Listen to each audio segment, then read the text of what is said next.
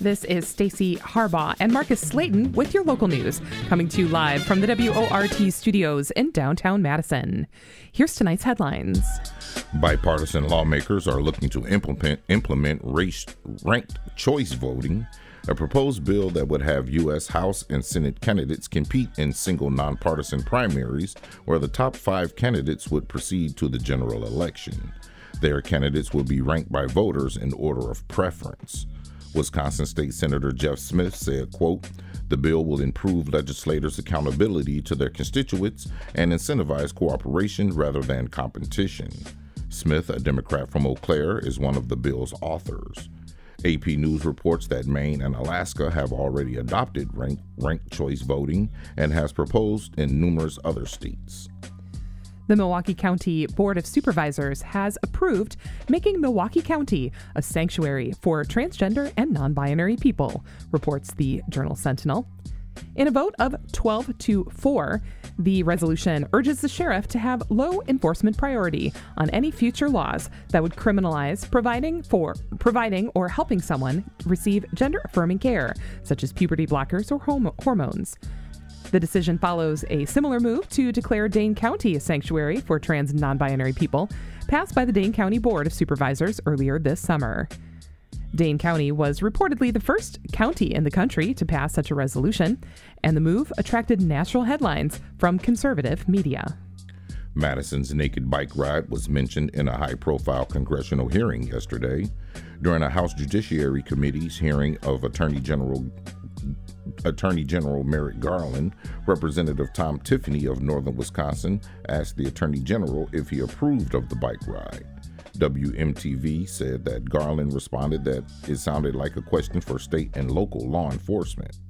Dane County Supervisor Jeff Wigan has said he filed an online report with Madison Police after a county resident sent him an email about a nude girl who appeared to be less than 10 years old. Madison Police spokesperson Stephanie Fryer said the police have received a complaint the day after the race of an image of the girl posted on social media. She said a special victims unit is assigned to the case. Some UW-Madison students and instructors were surprised to find out that they or one of their students had been enrolled in a data monitoring experiment without the ability to opt out. Learner Activity View for Advisors, or LAVA, is a pilot program that enrolled 2,800 students in order to flag advisors of potential patterns of low academic performance. The university's Department of Information Technology created the program to use data science to improve student learning outcomes. Professors who teach information security at the UW are finding issues with the program, reports the Daily Cardinal. They say the program is unethical without the ability to opt out. And while it wouldn't be approved as an external research study, its internal use could give more flexibility for oversight. Spotty school bus service in the Madison Metropolitan School District has worn thin with a number of parents. They worry that they'll have to drive their children to school themselves in light of the shaky start by First Student, the district's bus service provider that replaced Badger Bus at the start of the year. Senate Middle School parent Marlee Cronin tells the Capital Times that she tried twice to call Bus Dispatch Center and got no answer. Cronin said the bus's lack of response is, quote, downright dangerous. A spokesperson for First Student blames the lapse on a driver shortage and offered that 90% of the routes are on time. This is the first year of a 5-year contract that the district has with First Student, replacing former contractor Badger Bus. First Student had previously told the Cap Times that some of the service issues are related to the driver shortage, but more drivers have been recruited and are in training. And after a few months' reign, the Frankmobile is out and the Wienermobile is back. The Oscar Mayer mascot had changed its name to the Frankmobile in May, but the iconic Wienermobile is back again after Oscar Mayer's parent company decided that the Frankmobile was a dog of an idea. The Associated Press reports that Oscar's parent company, Kraft Heinz Corporation, posted Wednesday on Instagram that it was reversing the name change. In making the announcement, the company declared it's been a Franktastic summer. Not Wienertastic, but almost as good. And now on to today's top stories. State legislators, community organizers, and victims' families gathered at the Capitol today, urging for action on stronger gun laws. Democratic lawmakers have repeatedly proposed a package of bills to reduce gun violence, measures that have consistently faced opposition from the Republican-led legislature. WORT news producer Faye Parks has the story. Over the summer, Democratic state legislators proposed a package of bills with a range of gun policies, including universal background checks and incentivizing the safe storage of weapons. One bill also proposes extreme risk protection orders, or red flag laws, which would allow law enforcement to temporarily take away guns from people a judge has found to be at imminent risk of harming themselves or others. Emotions were high in the Assembly parlor today as a coalition of groups convened on the Capitol for a day of action to prevent gun violence. The groups, which included the March for Our Lives, 80% Coalition, and Brady United Against Gun Violence, along with local groups like Focused Interruption and Ford Latino, gathered to urge lawmakers to take action. Marlena Banks was one speaker at today's conference. Her brother was shot and killed while driving, 27 years ago today. She says that her family is still grieving his loss. You would think after so much time that it would get easier, but I'm here to tell you that it does not get easier. You think of, the nieces and nephews I'll never have. My mom thinks of the grandchildren she'll never have. All the memories we'll never make, and it's devastating. He was an innocent, a victim of just a mistaken identity. Senator LaToya Johnson says that guns are still prevalent in her district on the north side of Milwaukee, with over 15,000 guns recovered from 2018 to 2022. Over 80% of those recovered guns were used in the commission of a crime. Our community is more than just statistics, but the numbers are staggering, and the impact deserves mentioning. Representative Sheila Stubbs, a Democrat from Madison, says that the proposed gun regulations transcend politics. Gun reform is not merely a political issue. It is a public health crisis. According to Everytown for Gun Safety, which tracks gun violence statistics in each state using census data, an average of 678 people die by guns in Wisconsin each year. More than half of those deaths are deaths by suicide. Attorney General Josh Kaul, also a speaker today, criticized a 2022 state Supreme Court ruling that allows domestic abusers to purchase firearms. So it is now easier than it had been for somebody who committed domestic violence to get a gun. Legislators hope to address that loophole with one of the bills in the package. Last April, several Republican lawmakers introduced a bill of their own that would allow teachers and staff to carry concealed weapons. They presented it as a solution to the epidemic of school shootings across the country. Representative Deb Andraka of Whitefish Bay used to be an elementary school teacher.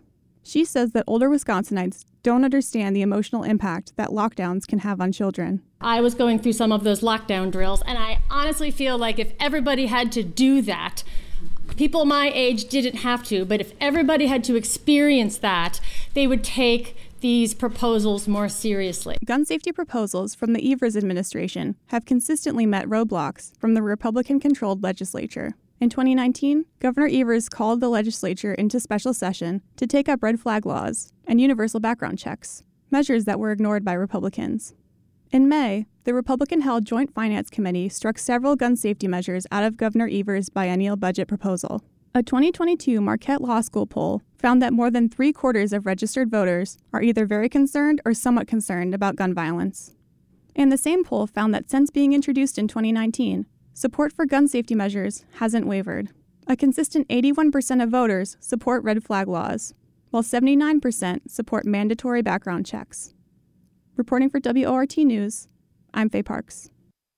Federal lawmakers are tasked with coming together on a new government spending plan by an October 1st deadline.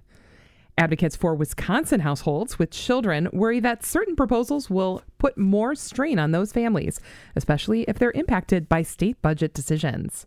Mike Moen of the Wisconsin News Connection has the story. Congress is again steeped in a looming budget crisis as lawmakers face a deadline to approve a new government spending plan. In Wisconsin, policy analysts say working families could fall through the cracks if certain GOP proposals go through. Prior to the recent congressional recess, House Republicans had floated ideas such as slashing funding for the Supplemental Nutrition Program for women, infants, and children. Dahi Wolf with the Wisconsin group Kids Forward says the proposed cuts could lead to 71,000 eligible participants in Wisconsin being denied WIC benefits. He warns about creating negative outcomes for these individuals. Every step of the way, obviously, kids and families need support, but if we don't do it early, then we pay for it later. He notes that these budget concerns come as Wisconsin families brace for child care funding woes at the state level. Governor Tony Evers has scheduled a special session in hopes of making permanent a pandemic-related subsidy program. State Republicans recently voted to let it expire. In Washington, Freedom Caucus members say they want tighter spending after feeling ignored in the recent debt ceiling debate. Wolf says other spending proposals would result in 1,000 Wisconsin preschoolers losing access to Head Start and 1,400 young people being left out of job training programs. He says households that rely on these programs don't need any more barriers being put in their way. These are all working people in our state that are working poor because we've refused to raise the minimum wage. We've refused to, come up with jobs that pay a living wage and to support, families and children. Congress needs to adopt a new spending plan by October 1st to avoid a government shutdown. With deep divisions still in place, including among moderate Republicans and far-right members, there's growing concern a deal won't be reached in time. This is Mike Moen for Wisconsin News Connection. Find our trust indicators at publicnewsservice.org.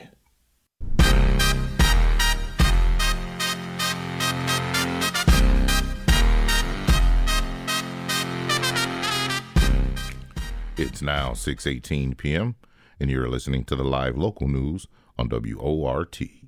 Council is in process of potentially repealing a city ordinance that prohibits panhandling.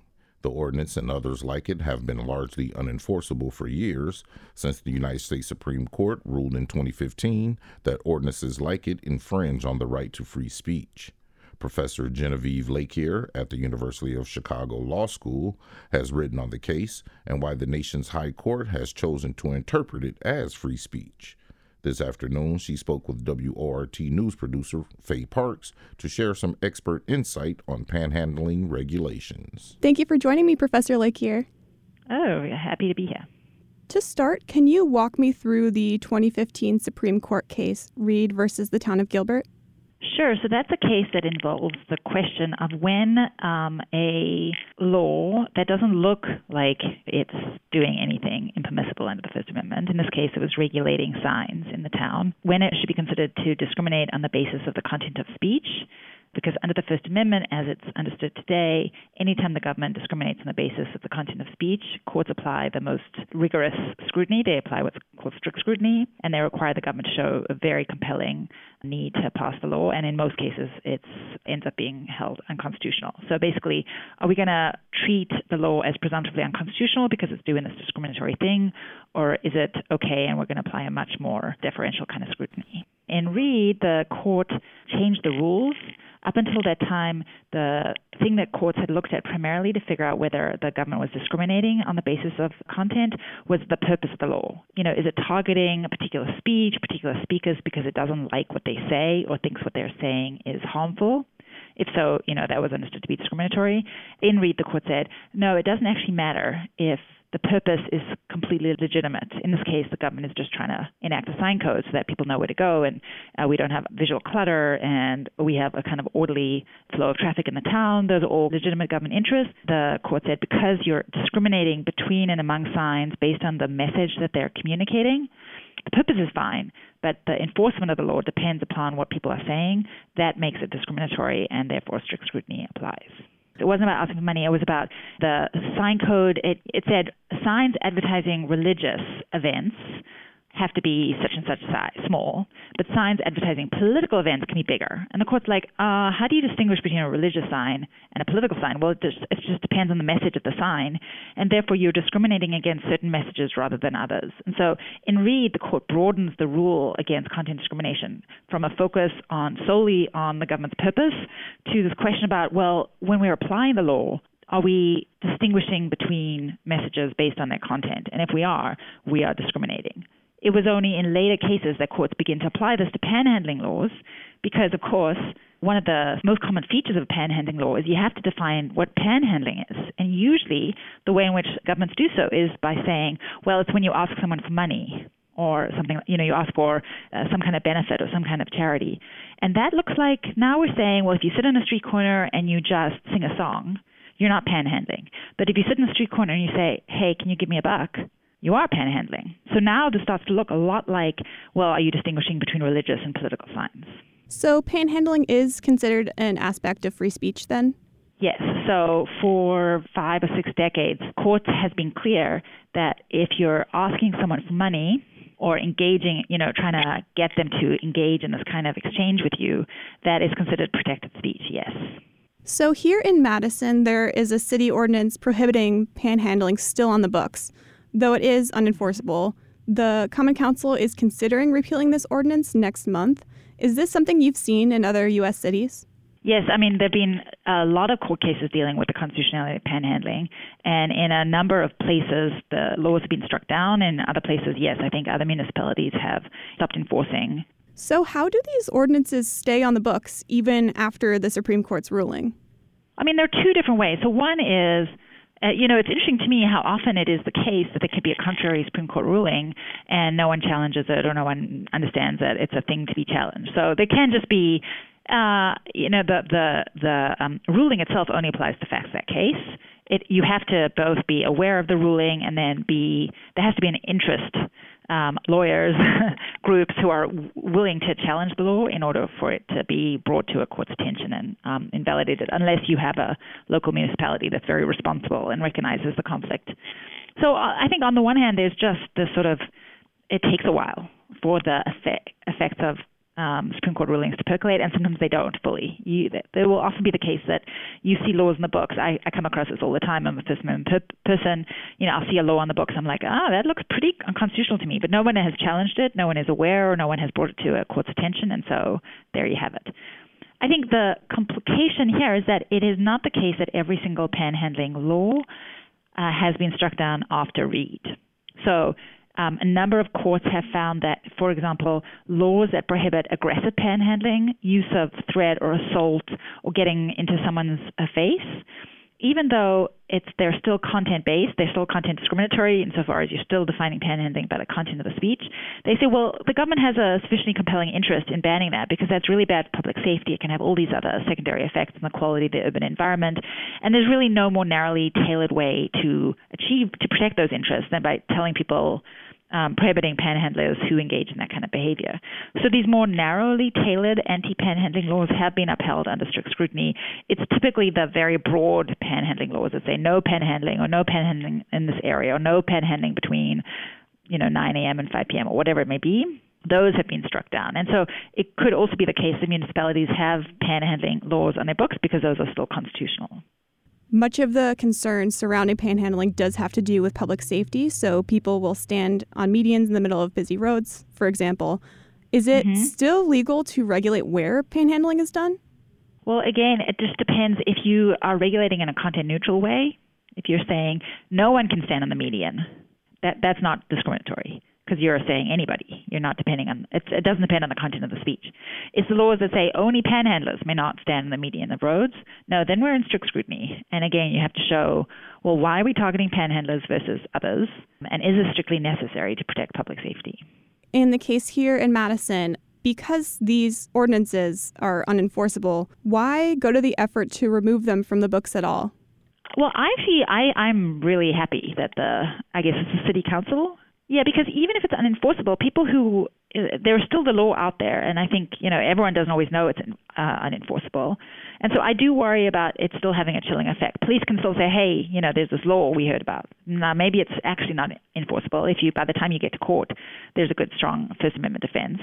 But I always worry that having a law on the books that is unenforceable still provides some kind of support or authority for people to act as if they have the right to control this kind of behavior. And so if it's an unconstitutional law, I think we should get rid of it. We should get it off the books. Now, that's just my opinion. There's lots of unconstitutional laws that are still on the books that no one has actually repealed them. And I would love somebody to do a study and think of the actual effects of repealing versus simply just not enforcing. But I don't think it's a crazy position to say, this is unconstitutional. This inhibits the free speech rights of our citizens. Let's just get rid of it. You mentioned confusion among policing. This could end up being a policing issue as well if it's not repealed? To the extent that the police are, and typically they are, right? They're enforcing the panhandling regulations. I'm not sure whether the police have a perfect grasp of the constitutionality, unconstitutionality of the laws. If it's on the books, police are being asked to enforce it, or being asked to enforce the relevant rules and laws. Yeah, I think these often end up being policing issues.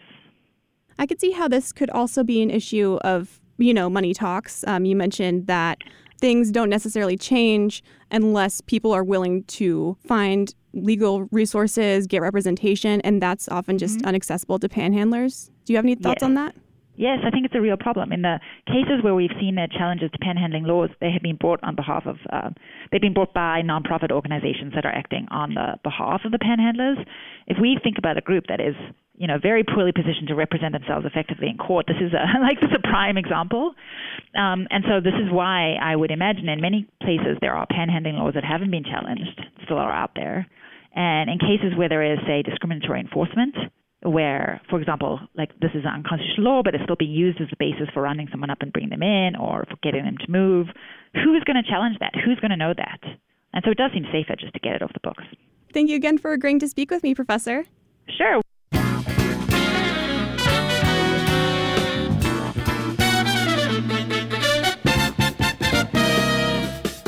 The time is now 6:33, and you're listening to the local news on WORT. I'm your host, Marcus Slayton, here with fellow host Stacey Harbaugh. Thanks for joining us. In this week's Oddity Box, it has another excerpt from DJ Paint 1's interview. The successful Beatmaster talked with host D-Star about the benefits of building your skills, and not just the musical ones. A lot of musicians who start out, like, I'm trying to be a rapper. I need to hit this pinnacle. They don't even realize there are steps. And once you start taking those steps and you start really celebrating your smaller wins, I got my first paid show. It was only $100. Great, scale it up. That's amazing, but celebrate that. You go in my studio, you see that frame. I got a $20 bill in that frame. That $20 bill means more to me than just that $20 because that was the first actual money that I made from my company. You have to do stuff like that. We were selling CDs hand to hand in the streets, and it was like, if I made $50 in a night, I felt amazing because that was my music. I did that. I built that. That's my creative intellectual property. I'm monetizing it. Oh my God, this is amazing. Now all I have to do is scale it up. It took some time, but if I compared myself to Dr. Dre every day that I woke up, I'd be paralyzed. I wouldn't get out of bed. Right. And so I hope the people watching this don't do that to themselves. Focus on getting one fan and then go to 2, go to 3. We're always talking about climbing the ladder. It's one rung at a time. We have all these metaphors, right? And we don't follow any of them. Let's start by setting realistic goals. Set short-term goals, set long-term goals, but law of detachment, right? Like for me, you might think that first big opportunity is going to change your life forever. I had to pivot so many times. I know people in the music business that started out as rappers and like, I want to be a rapper. And they failed at that, but now they're successful as managers or they're successful as producers or someone who became a producer and then didn't do that very well, but now they're an A&R. You're working in the field that you dreamed of working in. And that was one of the things they told us too. They were like, okay, we're going to go around the room. What are you going to school here to do? So everybody went around and said what they was going to do. 9 times out of 10, what you are going to school to do right now is not what you're going to probably end up doing when you graduate as far as like in the entertainment industry, because it just doesn't work that way. You get in where you fit in. This door might open up a bunch of doors and you be like, hey, man, I actually like that. Or you might get an opportunity and they say, hey, we want you to be a road manager. One of my professors was Eminem's road manager, and he was Dr. Dre's road manager. He was 50 Cent road manager. And he was like, man, I started off doing something completely different. Then he got to become the road manager for the biggest act in the world, which was YouTube at the time. He didn't start that way. It was like J. Cole was a producer. And he was a producer. Now look at him, right? But what's crazy was he actually quit being a professor and went back on the road. He got a call and said, hey, we want you to come back on the road. We want you to be some big name group road manager. And do you want to do it? He's like, yeah. It helps to have different abilities too. Right. I mean, you provide value. I think a lot of people too are afraid of pivoting or they're afraid of expanding. It's like, I love doing this. I love writing music. Okay, but maybe you could do this over here and help yourself. I learned video to help myself. It's like, oh, YouTube. I can make my own videos for myself and, create this brand for myself. And that helps. And I know people who did the same way. And then now they're shooting music videos for other people, making money that way. Yeah, when I was in college, I was like music. Yeah. So I went there to be an engineer. And then my best friend was going to school for video motion graphics. So he's like, man, let me teach you how to work this camera. So I went out, bought a camera. He taught me how to work the camera, right? So I was like, I'm thinking in my mind, well, maybe I can go and do something that I used to see Raphael doing, Riff Raff. Yeah, the DVDs and all that, and the movies. I'm thinking, well, he started off, he was just in a club. He was the cameraman in the club. So he would set up a backdrop. People would come in front of it. He'd take a picture. Yep. He'd come out and, charge him $10-15 for it. I'm thinking I can do that while I'm going to school. I could be doing that for money on the side. And got to learn a little bit about the camera. And then I started taking some pictures, and then opportunity opened up for me to do product photography. So now I'm taking pictures of little cell phone clips, but I'm getting paid for it, So now I got that on my resume. And then I started taking pictures of my kids, and then I turned that into a photography business. So now I'm charging people to take pictures of their kids. And, so I was like, okay, cool. So I started doing that. And then my buddy's teaching me how to edit videos. So now I'm doing videos for people. I got a bunch of different little weapons I can use to help. I can bring value to pretty much any situation when it comes to entertainment. I can get on a set and be like, oh man, we need somebody to run sound. I can. Oh, we need somebody to take pictures. I can. We need somebody to, hold a camera. I can. What's beautiful about that too? Back to the original question. So if you're an artist and you're building up your career, the more the stronger your team is when you finally select them. If you don't know anything about the music business, right, then you don't know what your manager's doing. If you don't know anything about videography, then you don't know who's good or not if you want to hire them or put them on your team. If you don't know anything about engineering, you're not really controlling the product that's exiting the studio with your name on it. So once you, at least to an extent, learn all these things, you can hold people accountable. You can pick the right people. You're spending your money wisely. You're not spinning your wheels. I've seen so many people spin their wheels. This week on The House Always Wins, carpentry instructors and two people who have never forgot to do their own home maintenance, John and Allie, explain what you should do to get your home ready for winter. I call it housework, 'cause it's light work. What you gonna do? I'ma throw shapes, feeling the bass till my feet hurt. I call it housework. Hey everyone, I'm John. And I'm Allie, and welcome to The House Always Wins, where you can learn cool stuff about your house. Now that we're past summer's official end, Labor Day, it's a good time to talk about what's next and how the listeners can prepare for it. I assume you mean that we won't be wearing our summer whites anymore.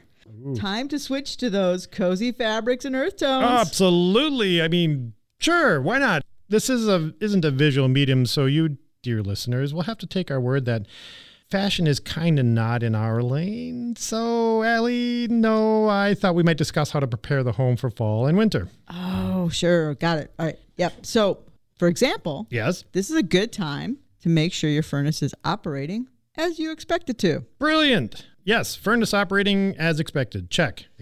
So for about $200, you can get a HVAC or a heating, ventilation, and air conditioning technician to come to your home and inspect your furnace or boiler. They'll be looking for cracks or flaws in the heat exchanger and taking an overall look at the whole furnace, looking at the blower. They'll make sure if it has a pilot light, that's working correctly, or they'll turn it on and make sure everything is going like it's supposed to go. They'll check gas lines, make sure they're not leaking, and that the thermostat is working correctly.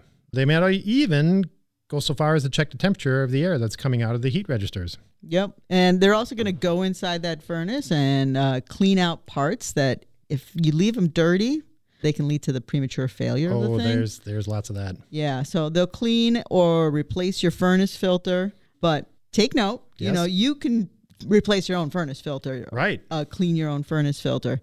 In fact, you should be doing it 4 times a year. Yeah, if those filters get dirty, especially if you have hairy pets like I do. What? Oh, man. Same here. Oh, my God. Same, exactly. So one time I I kind of forgot about replacing furnace filters for a while. And then one day the furnace wasn't working and I was freaking out thinking like, oh, here's the $10,000 I'm going to spend on a new furnace. Oh, God. So I called the technician and she comes out and she's like, this filter gets replaced once in a while. And it's working fine now. And I was just like, oh my God, I'm such a moron. Oh my God, that's embarrassing. Yeah, it was embarrassing. Wow. Yeah, I totally get that.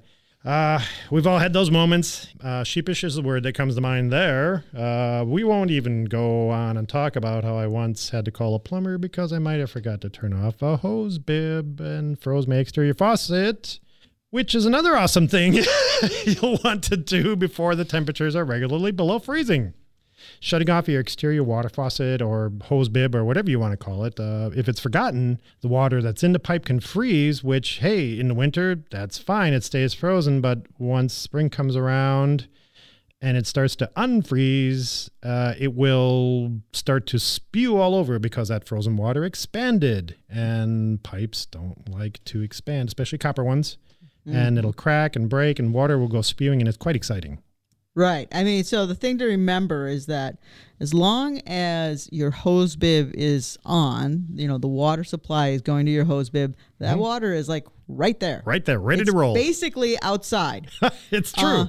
And so since it's basically outside, if it's below freezing, it will eventually freeze. So if you have to turn it off, which you should, in order to turn it off, find the supply to the hose bib. Go inside your home somewhere, probably down in the basement is where it'll be. Look for a shut-off valve. So what is that going to look like? Well, in most cases, it's either that round turn handle, like faucet handle you'll see, metal one, or it might be a valve handle that's like a straight handle. You'll see one or the other, and you'll see them kind of back from where the hose bib goes shooting out of the house. Look for that, and of course with the round handle, it's righty-tighty, lefty-loosey. And with the other handle, shut-off handle, you turn it basically so looks like it's going across the pipe, I guess. Perpendicular to the pipe. That's what I always say, that's when it's running parallel to the pipe, that's Water's on, flowing. and when it's perpendicular, it's off. Perfect, exactly. And so you've turned off you found that valve and you've turned it off. Check. Now you're going to go back outside and you're actually going to open the hose bib. Right. So you're going to kind of let out any leftover water that might be in there, and now it's empty. Yay. So now there's nothing in there to freeze. Excellent. Like I should have done that one time, but go on. A related issue, one that I've had to address, and some listeners probably have similar situations, it's uninsulated water pipes, especially where they run on outside walls or very near to exterior walls in a poorly insulated basement. Probably an older house, yeah. Yeah, for sure. And the water pipes, so they were inside the house, but they eventually froze just because they were so close to the exterior wall and the insulation was so lacking that got quite cold down there. So that's another plumbing repair. Oh, boy. So I assume you addressed that lack of insulation, right? Yep. You probably did it with what, spray foam? I went with a less expensive method. I took styrofoam insulation, so the panels of styrofoam, cut those up to fit in between the floor framing, and then I used the Great Stuff spray foam around each of those pieces of styrofoam. So it's a little bit less expensive than just foam. Right. Foam is quite expensive. It is. And then I also insulated around my water pipes. I bought they're just little pipe-shaped pieces of foam. They just cozy right on up to your water pipes. They're so easy to install. I love them. They're so great easy fun. to install. And, before you install them, you can whack each other, your friends and family with them because they're great toys. Yes, indeed. Another important maintenance item that homeowners should tackle in the coming months is cleaning out your gutters and making sure they are draining to the downspouts and everything's running where it's supposed to run, away from the foundation. This is one of the single best things you can do to keep your basement from taking in water in the spring.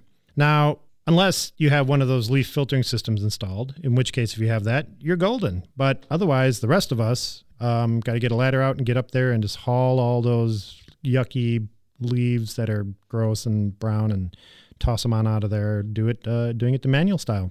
So some people can do this themselves. Maybe you have a ladder, you have ability, you have the will. But just be clear, climbing ladders and cleaning out your gutters, Not for everyone. Not for everyone. It definitely has led to a non-zero number of crashes. Non-zero. And so there are companies you can call. They're often like landscaping companies or handy person businesses where this is one of the services that they'll offer. Yeah, that could be money well spent for sure.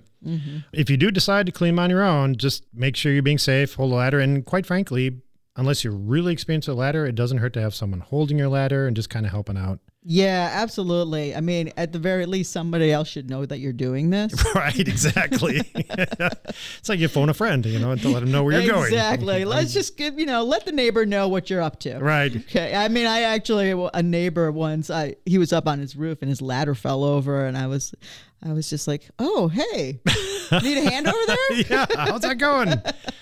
Well, that's all we have time for today. So if you have any questions about home improvement, construction, or carpentry you'd like us to answer, drop us an email at thehousealwayswins@wortfm.org.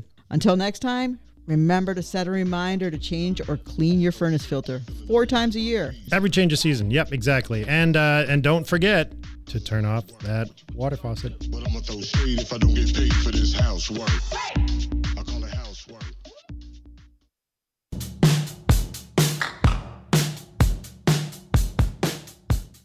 It's 6:47 p.m., and you're listening to the live local news on WORT.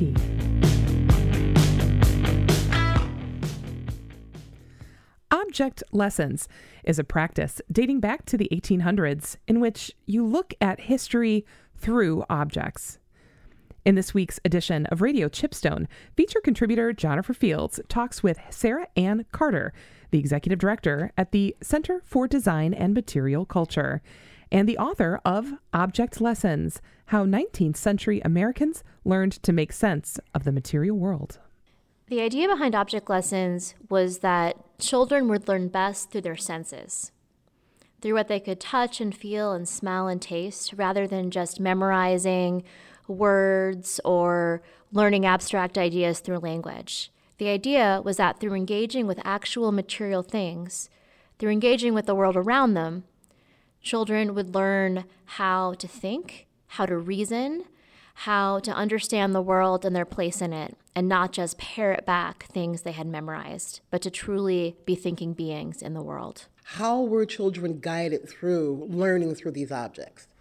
As I talk about in the larger book about object lessons, there's a long history to this process and practice, but as it became used most commonly in the United States in the second half of the 19th century, there was this 5-step method that really was at the heart of the object lesson. The first step was observation, really engaging with a material thing, looking closely, touching it, having a full sensory experience of that object. The second step was thinking about objects for their qualities. What is a quality of this object? What makes this what it is? How do we describe this object through its material qualities? The next step might be, what are qualities of this thing that we can't get just through the senses? So perhaps you might start with a hunk of ginger and you understand its material qualities. You might describe its smell or its taste or what it feels like. But then in the next step, you begin to think about what are qualities we can't get at just through its physical nature. What are abstract qualities that we might bring to this object? The fourth step is really sorting, thinking about what category might this object fit into? How do we understand this object's place in the world? If we were starting with something like ginger, it would be perhaps a spice or a food or something from far away or something grown in a particular way. If it was something like a cloth, how is it made? What is it used for? We could begin to sort it in that way. And then finally, the fifth step of an object lesson was writing about it. So some of these early object lessons really became composition exercises that taught children how to go from object, from material thing, to idea. And so the object lesson process really helps us think about how material things really engage with histories of ideas and have their own intellectual history as well. So was this a radical idea for the time? And if so, how did the public, how's the community did they welcome this idea or this pedagogy of teaching? The object lesson idea really grew out of 18th century European Romantic pedagogy. So this idea that children were these feeling, sensing beings moving in the world. They weren't just beings to parrot back information. So you might think of someone like Rousseau or Pestalozzi, who really, his writing really became the foundation. Johann Heinrich Pestalozzi's writing really became the foundation for object lessons. And Pestalozzi wrote about something called Anschauungsunterricht, which in German means sense perception exercises, this idea that you have to train children's senses. So initially, this was something that was pretty radical. It was a way of really thinking about how children were moving and feeling in the world. Then this method was taken up by a whole range of pedagogues in the 19th century, and then becomes really popular in the United States in the 1860s when it was adopted by a man named E.A. Sheldon, who ran a normal school. And he realized that his students just weren't learning in a thorough way. He realized they were just learning for the test. They were not actually learning concepts, which is something that's pretty familiar to a lot of us today, right? Children were just learning to pass these exams, but that doesn't mean they were understanding. And so Sheldon, who was interested in pedagogy, he was researching what was happening in the world and other places, decided to bring this method of object lessons to New York, to his normal school, to a school that was training teachers. And within that school that was training teachers, he trained teachers in this method. He brought a teacher who was a specialist in object lessons from England to help him do that. And then those teachers who they trained brought the object lesson method to schools across the United States. So in the 1860s, 70s, and 80s, as you begin to look through school reports, which are the documents of what's being taught in different schools, and I look through many for this book, you actually see object lessons, object study listed as subjects that students are studying and engaging with, just as they're learning mathematics or reading. What would one of these lessons have looked like? So there were lots of ways that object lessons were brought into the classroom. So for example, you might start with something like sugar, might bring in a large chunk of sugar. And the idea would be students would have to engage with this material to try to understand it. They would look closely at it, they might taste it, they might smell it, touch it, understand it's something that crumbles. Is it fusible? It burns. And they're actually surviving lesson plans.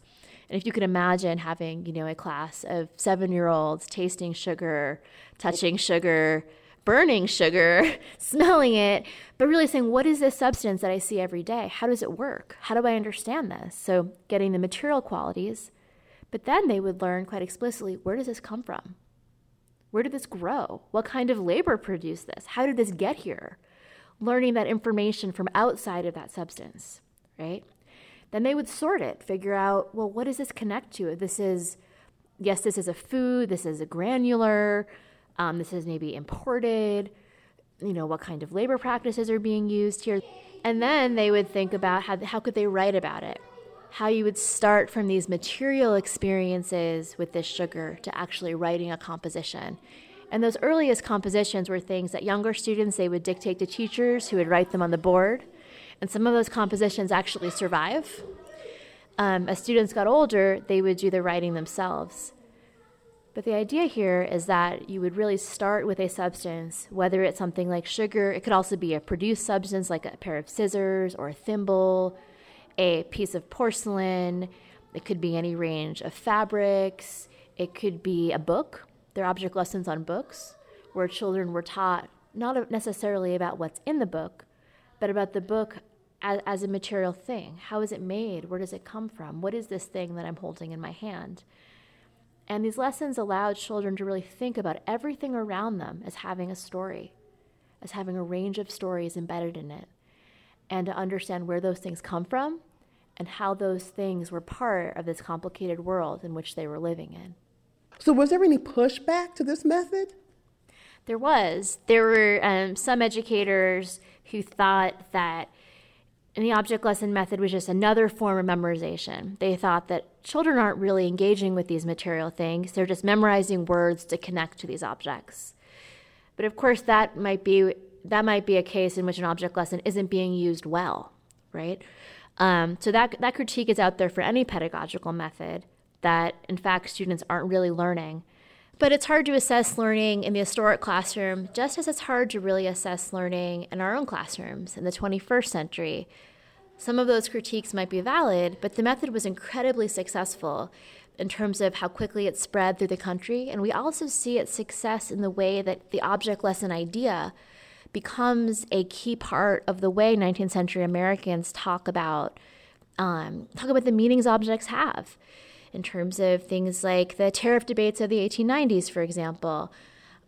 The object lesson idea is part of the way people talk about those commodities and their histories. The object lesson idea becomes a key way to talk about museums. It becomes a key way to talk about objects for sale in department stores. There are ads which feature object lessons as a way to understand the meaning of a commodity or a material thing. So while it's difficult to assess how that lesson might have been successful for any particular student, it becomes a key way 19th century Americans talk about material things, really talk about this very material world of the late 19th century. For WORT, I'm Jennifer Fields. And that's a wrap for WORT's Live Local News at 6. Your headline writer was Peter Voller. Your script editor was Russ Mackey. Your reporters this evening were Mike Moen and Sarah Gabler on special assignment. Special thanks to featuring contributors D. Starr, Allie Barini, and John Stephanie, and Jennifer Fields. Nicole Alley engineered the show. Faye Parks produced this newscast, and Ms. Shali Pittman is the news director here at WORT. Thank you guys for listening. I'm your host, Marcus Slayton. And I'm your host, Stacey Harbaugh. Be sure to subscribe to the WORT Local News Podcast. Never miss an episode. Up next is a perpetual notion machine. Thanks for listening, and good night.